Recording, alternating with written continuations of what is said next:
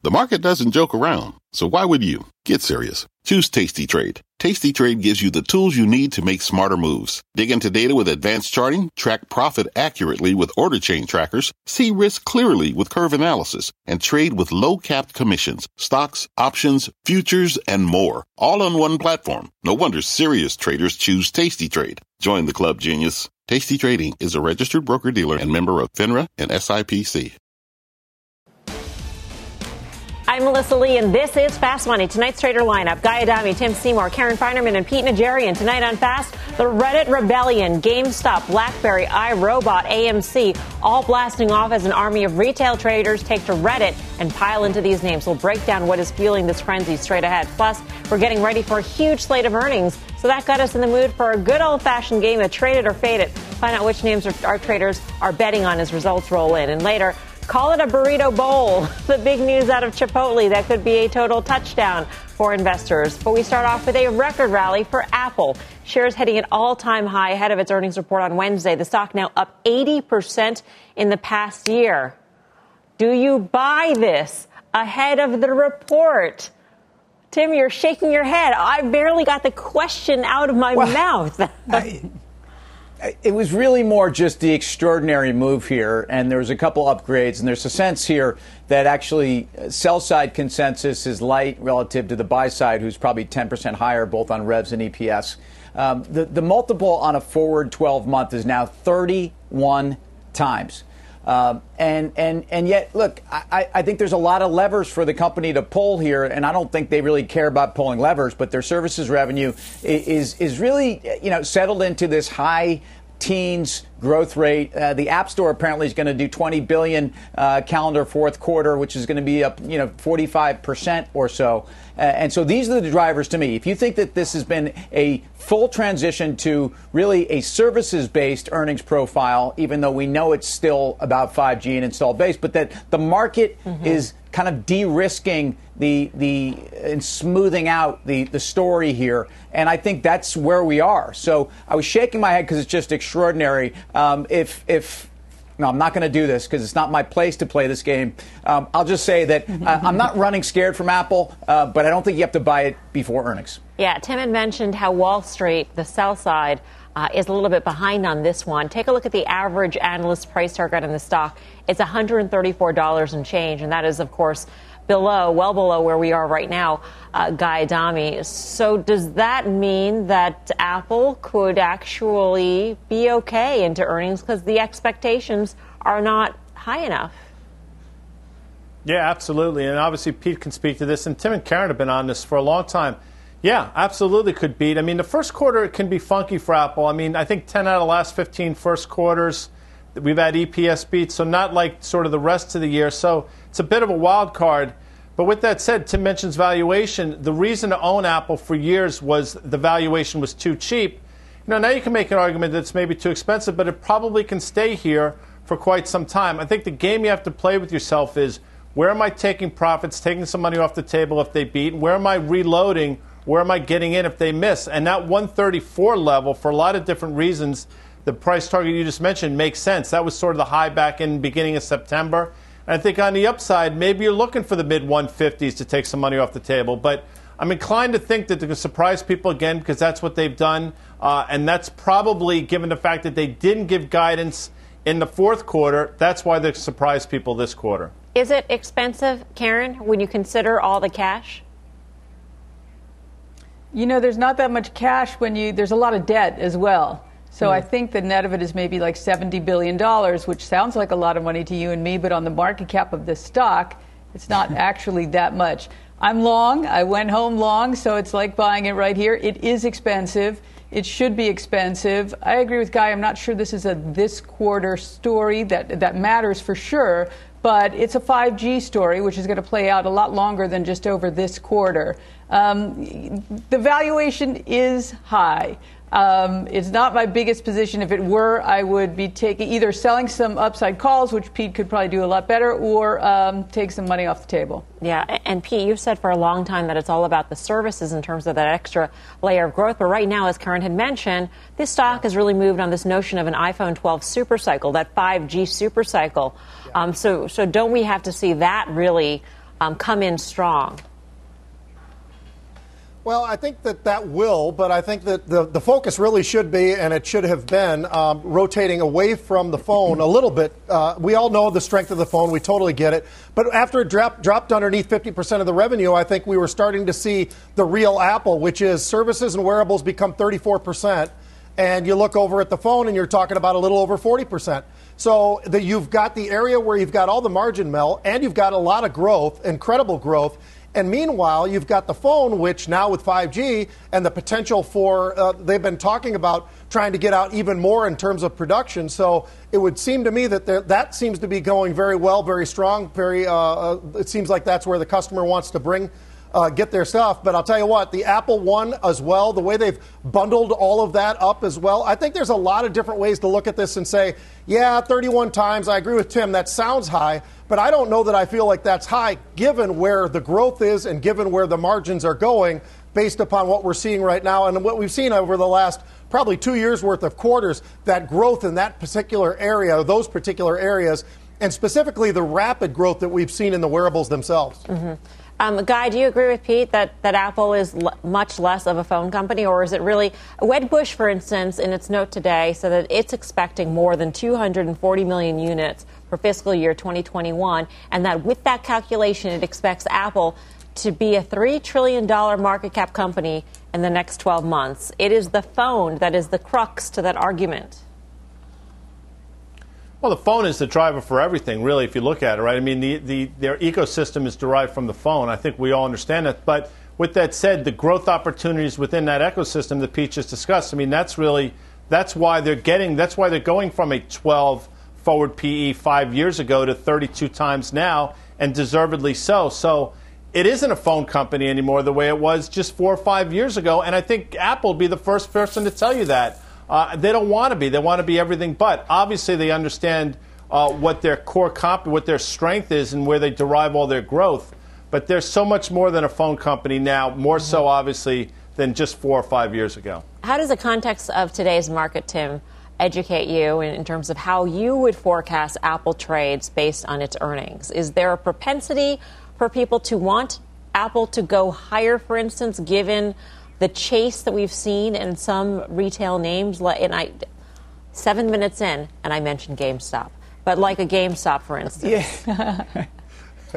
Well, I think we're going to get into that story and what is retail buying, and what are retail stocks. And look, Apple, also, I think you're getting to what's its place here in the market, and what does it mean for the market overall with Apple making a move like this. And let's remind people of what the weightings are for this stock. I mean, it's 7% of the S&P.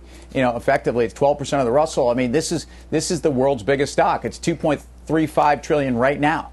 And I think the desire for the market to take this thing higher, if the market's moving higher, or which is the tail, which is the dog, is very clear here. Look, the fact that this chart looks fantastic clearly bodes very well. And we've talked about the resurgence of big cap tech over the last week. The move that Google had last week was extraordinary. So leadership from this group at times has been a concern for the market because we didn't have that breadth. But it seems we've been having this push-pull between big cap tech, mega cap tech, and then broader cyclicals. Mm-hmm. And I think that relationship continues. All right. As Apple hits a new all-time high, our next guest is worried a pair of painful scenarios are unfolding in the market, and one of them could spark a 15% sell-off. Julian Emanuel is BTIG's chief equity and derivatives strategist. Julian, good to see you. Your two scenarios involve speculation but on the part of retail investors. So tell us about those two scary scenarios. So you just talked about what the group thinks the positioning is coming into this very critical earnings week. And we would suggest that much like we've seen with some of these smaller, more speculative growth type stocks, that as well, the public is very committed to long call options, whether you're the world's largest market cap company or you're the world's largest electric vehicle company trading at 200 times 2021, or you're a premier semiconductor company trading at over 50 times, you are vulnerable to disappointment here, particularly in light of the fact that when we think about what's happened with earnings season in general, you've had very tepid reactions to very good earnings reports so far. It's early, but this is the kind of setup that's poised for disappointment. And then again, when we think about the other setup here, is that we're going to get news from both the Fed this week, as well as further news on the stimulus negotiations front. And the market is pricing in a very positive scenario for both. Mm-hmm. We don't necessarily think the narrative is quite that simple. And all those together could spark a pullback.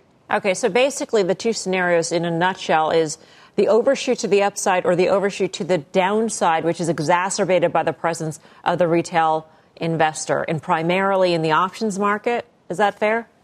It is in large part to the options market. Mm-hmm. So what we've seen, particularly over the last week, and the markets, admittedly, a very positive reaction to the events that we saw coming out of January 6th, and then obviously the sigh of relief that January 20th went without incident, is the raising of the speculative predisposition of the public.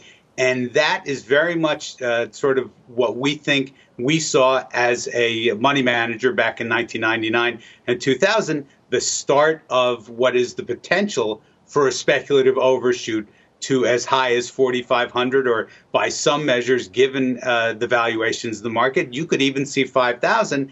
Do we think that's going to happen? No. But what we do want to stress is that this is a time to, just sort of reevaluate where you are in terms of your stock holdings, to not get emotional whether you get that overshoot to the upside or you get this pullback to the downside, and stay focused on the long term, which in our view is an economy reopening, higher share prices, and a steeper yield curve. Julian, it's Tim. So outside of multiples and things that we can make some arguments, but you're giving us some guidelines for both rational and non-emotional thinking meeting fundamentals. What's scaring you right now in terms of what is overheated? Leave aside, we're going to talk about GameStop and retail FOMO, and we've talked a little bit about the Apple multiple. Peel back a couple more issues that give you pause right now. Well, again, a lot of this advance, Tim, in the last several months has been driven by small caps, and we do believe that small caps will outperform, but they have come a very far distance in a very short amount of time. And I think part of that narrative also leads back into the SPACs, which has certainly been a very, place of extreme interest. And these are parts of the markets that, while the long-term story is very much intact in our view, are subject, because of the increasing volatility, to these kind of pullbacks that are going to look scary and, frankly, could drive some people out of the market. We don't want that to happen. What we want is for people to be positioned such that if we do get a 10 to 15% pullback, you can see yourself being a buyer there, not a panic seller. Julian, this is Karen. Thanks for coming on. So it seems like the market is kind of priced in a stimulus, yet Joe Biden might be hitting somewhat of a wall. How do you think that plays out? Could that be the catalyst for your sell-off? Well, absolutely, Karen. And again, when we look at the dialogue that developed over the weekend and what we see so far, is it's going to be a struggle. We do think that the market is discounting somewhere in the neighborhood of $1 trillion in the first quarter of the year, but it's going to be, every single nickel is clearly going to be hard fought, likely requiring some sort of deal-making compromise with the Republicans. And it's by no means a guarantee. And so from our point of view, you really are pricing in this scenario without thinking about either the delay in the bill or any other residual risks around the bill. Hey, Julian, your official price target for year-end S&P 500 is 4,000, but you also have a price target, which we showed, if the speculative mania grows, and that's 5047, which seems like a very precise number considering this is a forecast, that you're speculating on if speculative mania grows. So how do you get to that number? Sure. So there's two ways. The first is the frame of reference is, if you think about it, in the 4 to 5 months prior to the top in 2000, the NASDAQ basically doubled. Obviously, we're thinking about it in S&P 500 terms. And what we did was we looked at various measures of valuations. And one of these measures, the cyclically adjusted PE ratio, if you got to the all-time highs, which we saw in 2000 and frankly, which we saw in 1929, that gets you to 5047. Got it. Julian, thank you. Thank you. Good to see you. Julian Emanuel, BTIG. Guy Adami, I know a lot of things keep you up at night. Do either of these two scenarios, are they among those things? Yeah, amongst my advanced age, that keeps me up at night. I mean, we won't get into the nitty-gritty details. But, no, I mean, I actually am more scared of the 50-47 than I am of the downside. I mean, what he's talking about there is an absolute mania if we were to get there, given the valuations and the time frames that he references. But, valuation, we talk about it all the time, and it should matter. But when Jerome Powell effectively said that it didn't matter about a month and a half ago, that's when sort of all bets were off and the market's been on its merry way. Wrongly or rightly so, it doesn't matter. If you've made money on the way up, it doesn't matter if you understood the reasons why or if you've just done it on the back of liquidity. Those dollars in your bank account are exactly the same. So I understand what's going on. I am concerned by it, but there's nothing out there right now that indicates it's going to stop. Pete, just quickly, are you worried about that 10 to 15% downside scenario? And specifically, Julian is calling out the options market and the activity of the retail investor.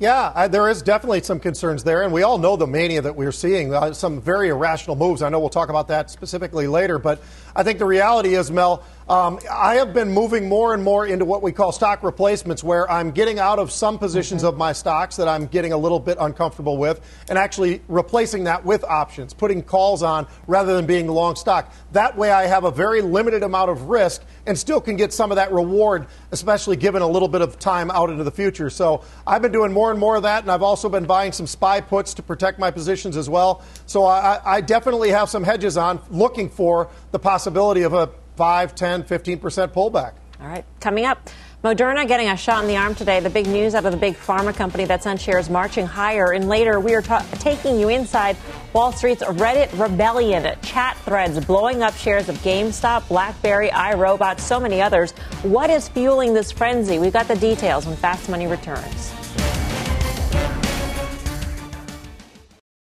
You seek the key.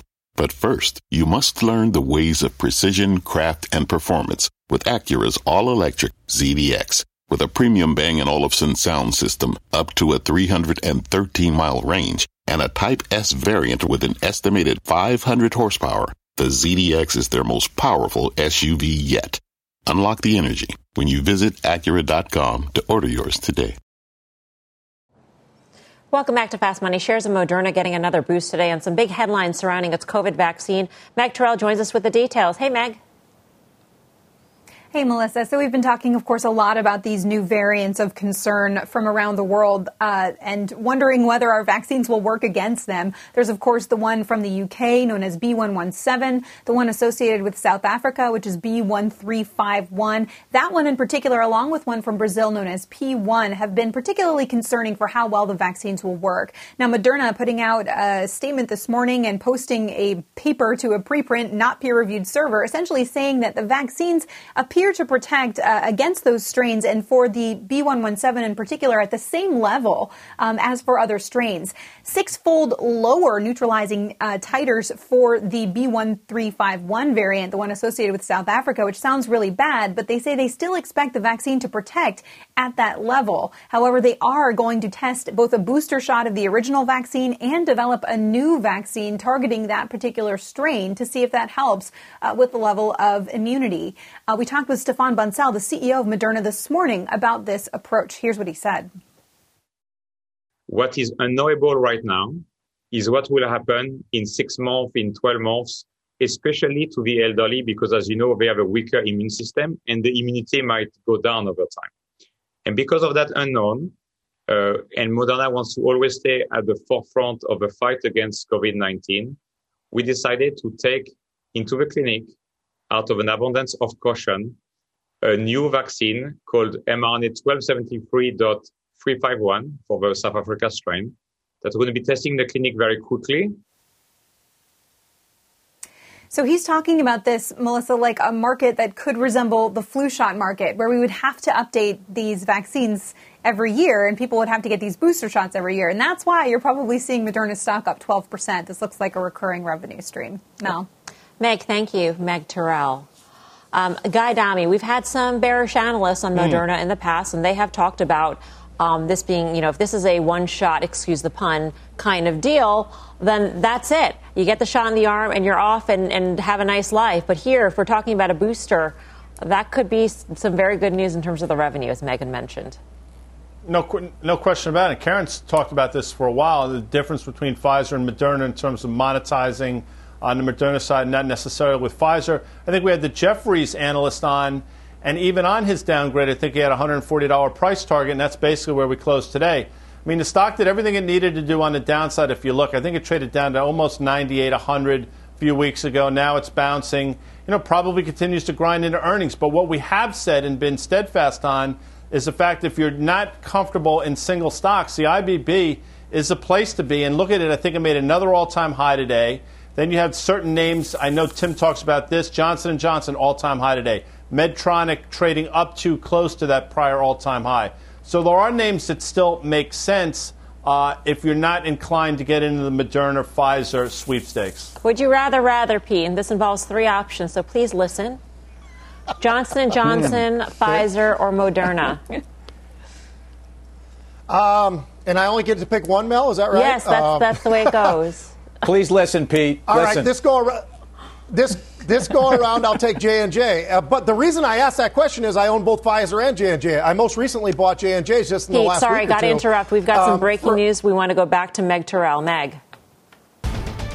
Well, Melissa, talk about timing. I mean, we just showed you those three different variants people are concerned about, P1 being the one from Brazil.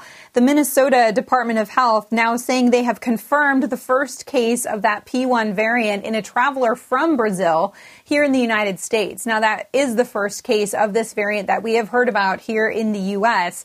And folks have said that just because we haven't found these yet doesn't mean that they are not here. Both P1 and B1351, the one associated with South Africa, our surveillance system just isn't very good. But they did actually catch this by doing surveillance of samples there in Minnesota. So the first case of P1, the Brazilian variant here in the U.S., it has a lot of similarities to that South African variant. And so we'll bring you more when we know about it. But this just coming out from Minnesota now, Melissa, one case. And we know of the UK variant, multiple cases across multiple states. But this is the first one of the Brazilian one. This sounds pretty scary, Meg. But I mean, the fact of the matter is there could be many, many variants that we don't even know about because we're simply not doing the sequencing right now. Yeah, the U.S. is something like 42nd in the world in terms of the amount of sequencing we are doing of the virus samples. So a key proponent of the Biden administration's plan on COVID has been to increase that sequencing surveillance, and obviously hoping that's getting up and running pretty quickly now. 42nd in the world. Wow. Meg, thank you. Meg Terrell. Pete, I'm sorry I cut you off. You were going to say J&J, but if you had the ability to choose two, I think you're going to say what? J&J and I own Pfizer. Yeah. I look at Moderna. I think it's a great company, Mel. I think they're doing so much great work right now, potentially with these vaccines and the ability to be able to shift and move and pivot into other directions to go after something else, a different strain and so forth. I mean, that's phenomenal. But when I look at the entire company of Pfizer and the entire company of J&J, that's where I think the difference lies for me right now, and that's why I would select both of those names rather than Moderna. All right, we got a lot more ahead here on Fast Money. Here's what's coming up next. The trading frenzy behind GameStop. We'll give you the tick-tock on how day traders push shares higher and squeezed out big-time short sellers. Those details next. Plus, will shares of Roku stream higher? One big Wall Street firm sees about a 20% rally ahead. That trade and more when Fast Money returns.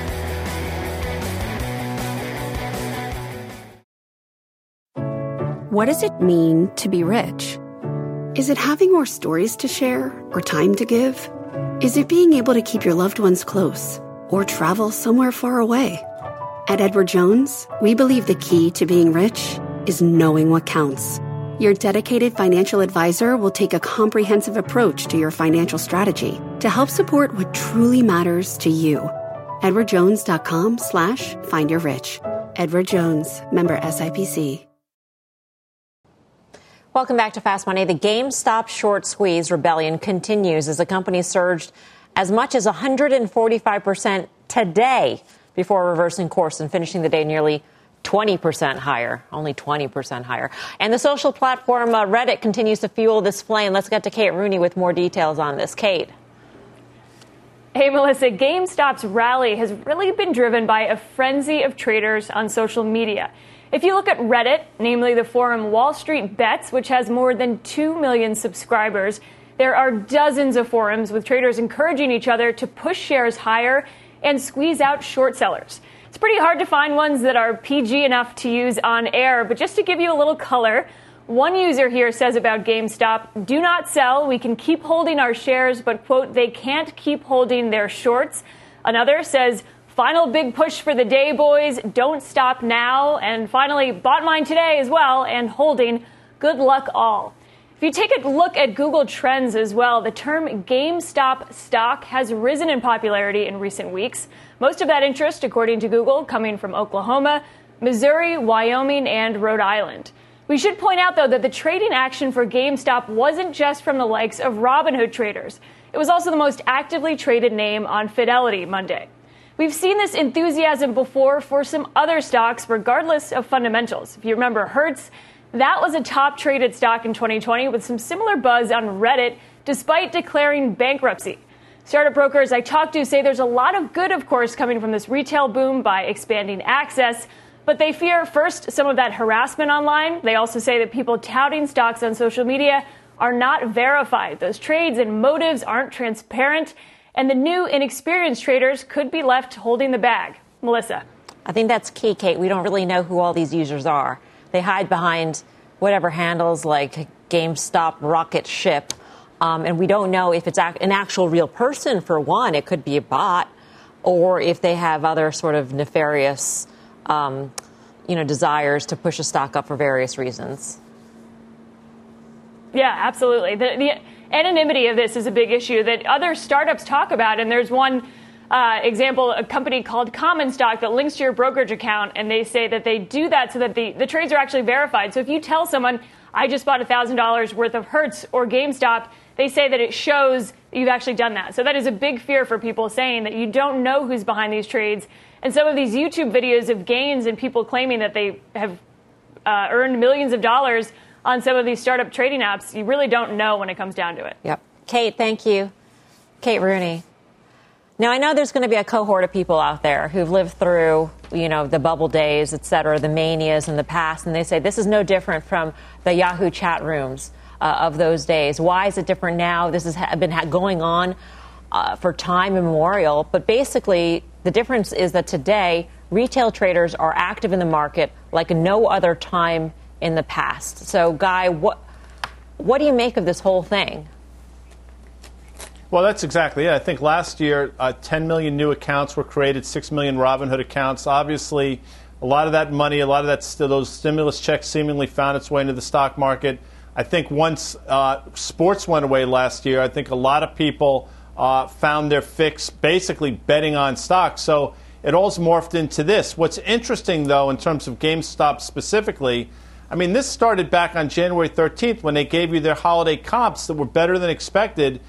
They said, I think they had a VC behind them taking a couple board seats. And there have been some shops that have been on back of this, quite frankly. I think Hedgeye being one of them.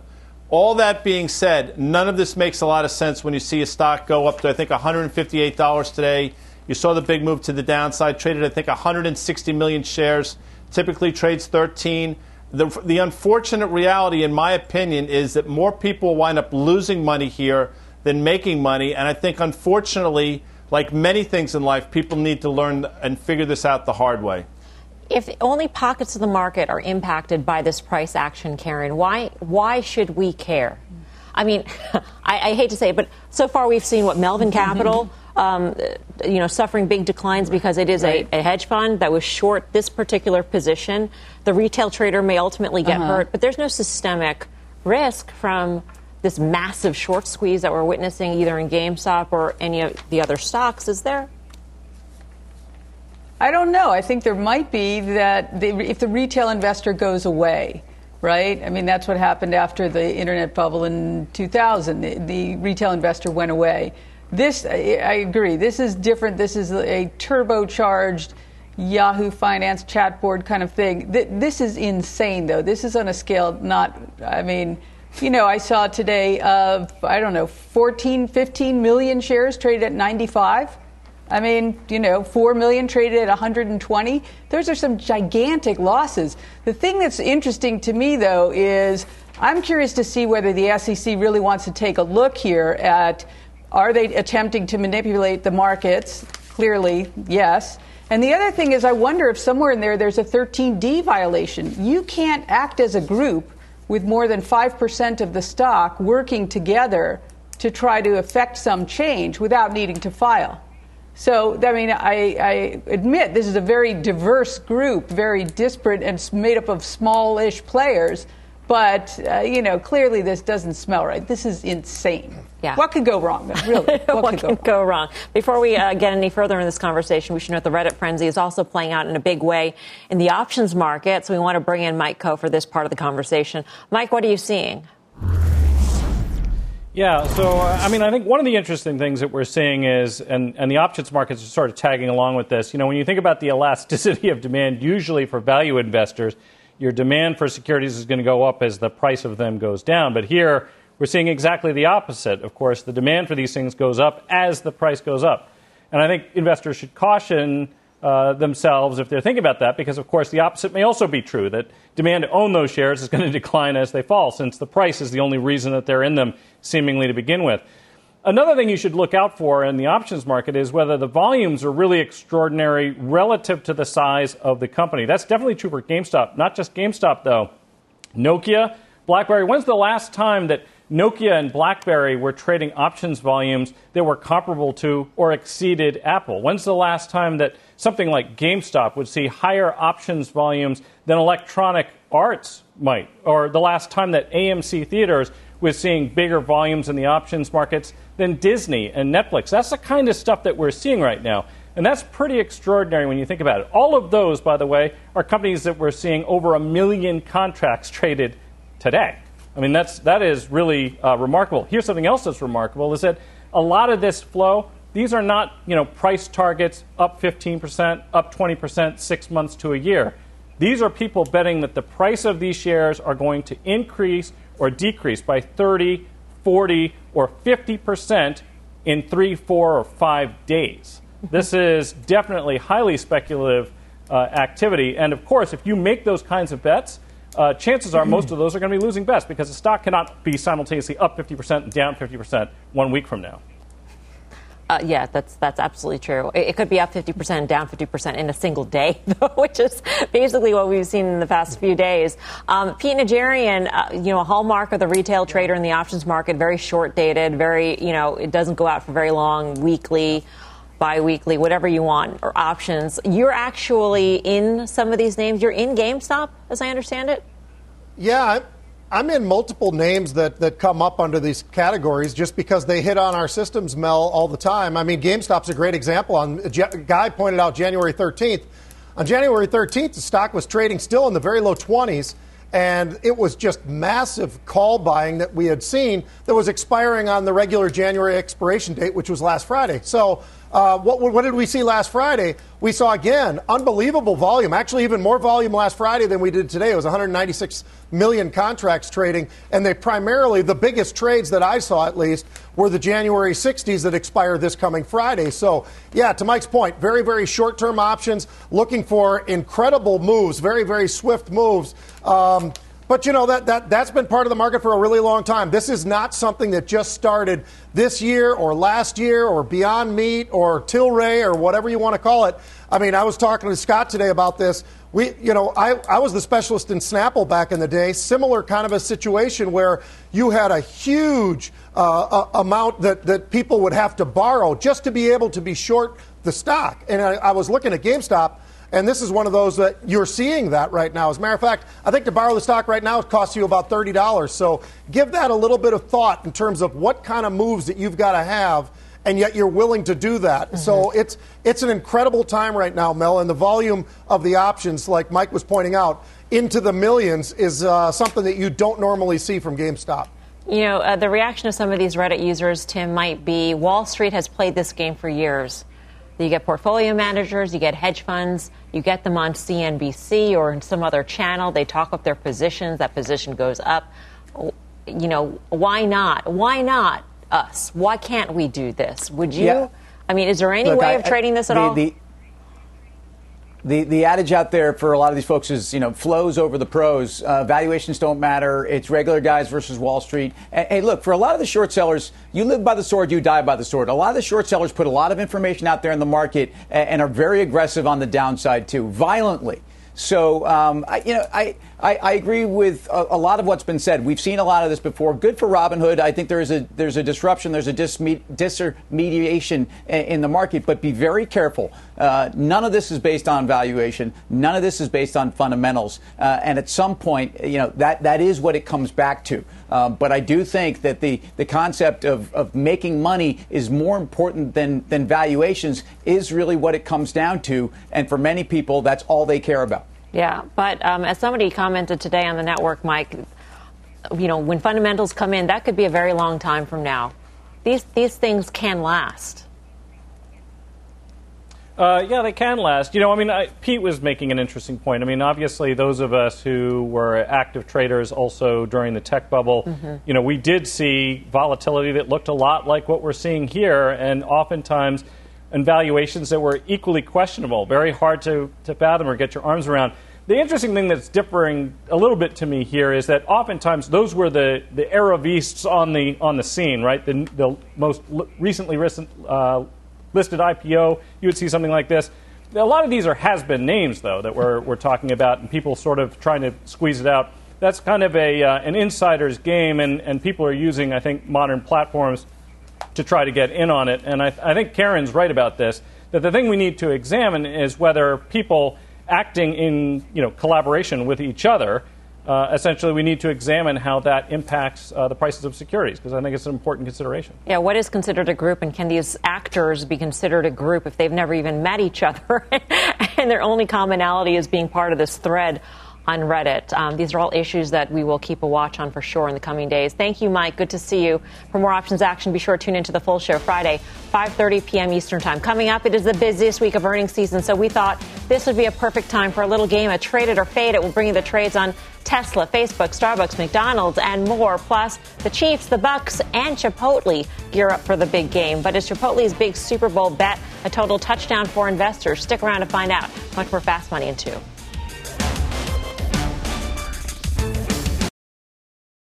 Welcome back to Fast. The builders booming today. Lennar and Pulte both hitting new all-time highs, while D.R. Horton moved higher ahead of earnings tomorrow. So let's break down this housing trade. Pete, where do you go here? Well, I own D.R. Horton, so I'd be talking my own book, obviously. I just look at across the board, Mel. We've seen what's been going on since the pandemic started, and I think there are certain areas of the pandemic, the reactions at least to it, that has caused people to start doing the obvious, which is moving out of cities and moving out suburbs and all the rest of it.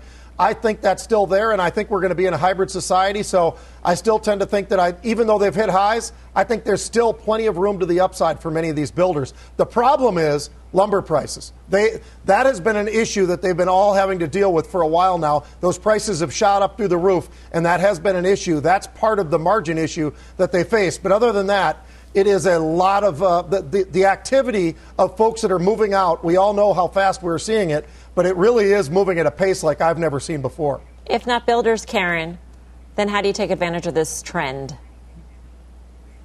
So I'm long Lowe's, Home Depot, and Whirlpool that are, you buy a house, you go to those three places usually to get either not necessarily Whirlpool appliances, but some appliances, and you go to Lowe's or Home Depot. And I think also we could have that be people fixing up their home as a COVID play, but also as a reopen play, and then obviously the tremendous strength of the housing market. So I like all three of those. Tim, did you fast pitch? I almost said power pitch. Did you fast pitch Whirlpool? I did. Still in it? And my view was, and the view was, first of all, the multiple relative to itself on a 5-year average, about 15% cheap. It's moved. Stock's up about 10% year to date, and it's starting to catch up. But look at the backlog. Again, the company, the year-over-year numbers aren't going to be great for this quarter. I believe they report Wednesday. And you have a dynamic where I think as you look forward, and again, look at the margin that these guys are able to, even with some higher shipping costs and even higher input costs, which I think we're all referring to. I mean, let's be clear. Commodity prices, input prices, materials prices are moving higher, but Whirlpool's in a fantastic position. And then I think you have to look at some of the other components. And again, I like HVAC, I like Carrier, I like Trane. I think these industrial companies are so well positioned for this housing boom. All right, coming up, Chipotle bringing new meaning to the term burrito bowl. Why its debut at the big game could mean big green, and no, we're not talking about the guac. But first, it is the biggest week of this earnings season with Microsoft, Tesla, Facebook among those reporting. We'll tell you how you should position yourself ahead of these results when Fast Money returns.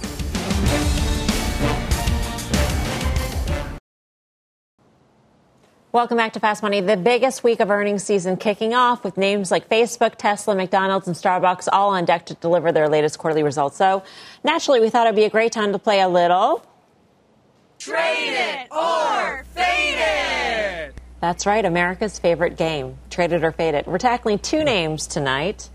We will start off with Tesla, gearing up to report this Wednesday, already up 25% this month. So, Pete, trade it or fade it? Well, I'm going to say trade it, Mel, just because I think to fight against this thing has been a losing battle, and it has been since, it seems like, forever. But when you look at the ecosystem of this company, the billions of miles collected that they've got, we all know about the autonomous driving and all the rest of it. Why is it that Apple suddenly wants to get into this market as well? I think it is the EV space is the place to be. I think Tesla's got a huge front run right now in front of everybody else. And they've got this massive ideas in terms of what they want to construct. 20 million vehicles per year in the next decade or so. I see a lot of positives in front of it. I know it trades at a ridiculous level, but they also have a much more improved balance sheet. So for those reasons, I'm trading it. Yeah, I mean, a big tenet of the bear case is gone, Karen, in terms of access to capital, et cetera. They've got plenty of that, and they can get plenty more if they wanted. Yeah, they can, and they did that offering into the add to the S&P, which was a very good move for them. So the balance sheet is no longer a problem. When I say fade it, that doesn't mean I would be short it. I don't really short anything unless you have something very specific, and valuation isn't it. So, you know, if I didn't like it at 313 or wherever a couple of months ago, 881 wouldn't be the place where I would say, yeah, you know what, I got to get in right here. Yeah. So I do believe in the EV transformation. I am long GM. All right. McDonald's is reporting on Thursday. So, Tim, trade it or fade it?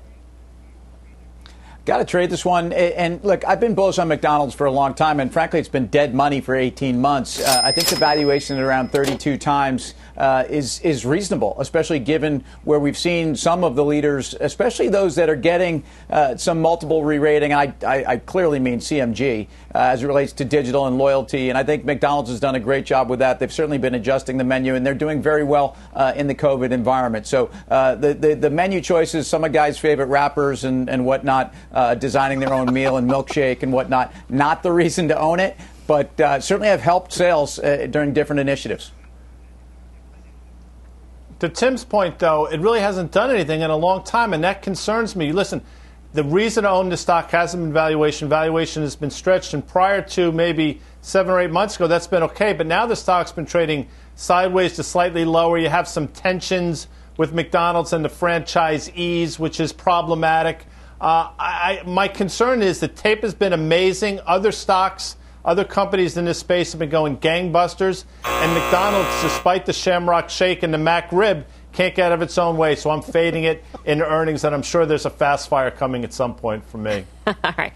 We got some breaking news out of the Capitol. Elon Moy's got the story. Elon. Melissa, the Senate now has the votes it needs to confirm Janet Yellen as the next Treasury Secretary. Now, that vote is still ongoing, but she only needs a simple majority to pass. And currently the tally is 54 in favor, 6 against. and all 6 of those are Republicans who opposed her nomination. Still, Senate Minority Leader Mitch McConnell said that he does plan to vote to confirm her, and that when the president nominates mainstream and qualified candidates, he should have an opportunity to assemble his team. McConnell also said, though, that Republicans do plan to have some spirited conversations with Yellen, especially over the new COVID relief package. But both sides for now are saying that they are looking forward to working with her to rebuild the economy, as Janet Yellen does now have the vote she needs to be confirmed as Treasury Secretary. Melissa? Elon, thank you. Elon Moy. Fast Money, be right back. It's a big night here on CNBC. Stick around for an all-new American Greed. Scott Cohn dives into the mysterious marketing company Nexium and its founder, who use it as a front for sex trafficking. Be sure to catch American Greed tonight, 10 p.m. Eastern Time. All right. The lineup is set for the Super Bowl 55 with the Kansas City Chiefs looking to defend their trophy against Tom Brady and the Tampa Bay Buccaneers. And taking the field for the first time at the game, Chipotle, which will air its first ever Super Bowl commercial. The 30-second spot will cost the company $5.5 million. Chipotle has been a winner during the pandemic. As strong digital sales have helped the stock climb 260% from its March lows. Pete Najarian, I go to you. This is your realm in terms of the football stuff. But, of course, we're looking for a trade on Chipotle, too. Right. Well, Mel, I think I think it's a brilliant move, quite honestly. I know it sounds like a lot of money to all of us, but it really isn't to Chipotle. And the reality is, this could be the most watched Super Bowl ever. I think based upon what happened this past fall and based upon who the 2 quarterbacks are in this game with Brady and Mahomes, this could be an absolutely unbelievable Super Bowl potentially. And Brady's at home with the Tampa Bay Buccaneers, my old team. I love them, man. And I think Chipotle is doing the right thing. Yeah, Guy, you're going to watch, right? I know you are. Watch what? Oh, yeah. Oh, the football game. Yeah, no, that football game. The only reason I'll be watching, as long as the Rangers aren't playing that night, I'll be watching the football game. Absolutely, Mel. And I don't want to give away my final trade, but I'm all about CMG for a lot of reasons. Oh, I can't wait. Luckily, the final trade is now. Let's go around the horn. Tim Seymour. Yeah, we talked about housing. We talked about HVAC. When UTX, United Technologies, spun out Carrier, it was one of the great trades. And I still think there's a lot left in this trade, especially when you look at the valuation and where that whole space is. So Carrier, long. Pete Najarian. I'm going to give you Under Armour. I think I'm going to stick with the sports. We just talked about the Super Bowl. I think Under Armour's got more upside to it, Mel, and so I love that name. I own some calls. Chairwoman. Yes, I will definitely watch the game. Those 2 quarterbacks were just phenomenal. Mahomes yesterday, crazy good. Anyway, I like the banks that come in a lot. Citibank in particular, if you can get it below 60, which it flirted with today, I would buy it.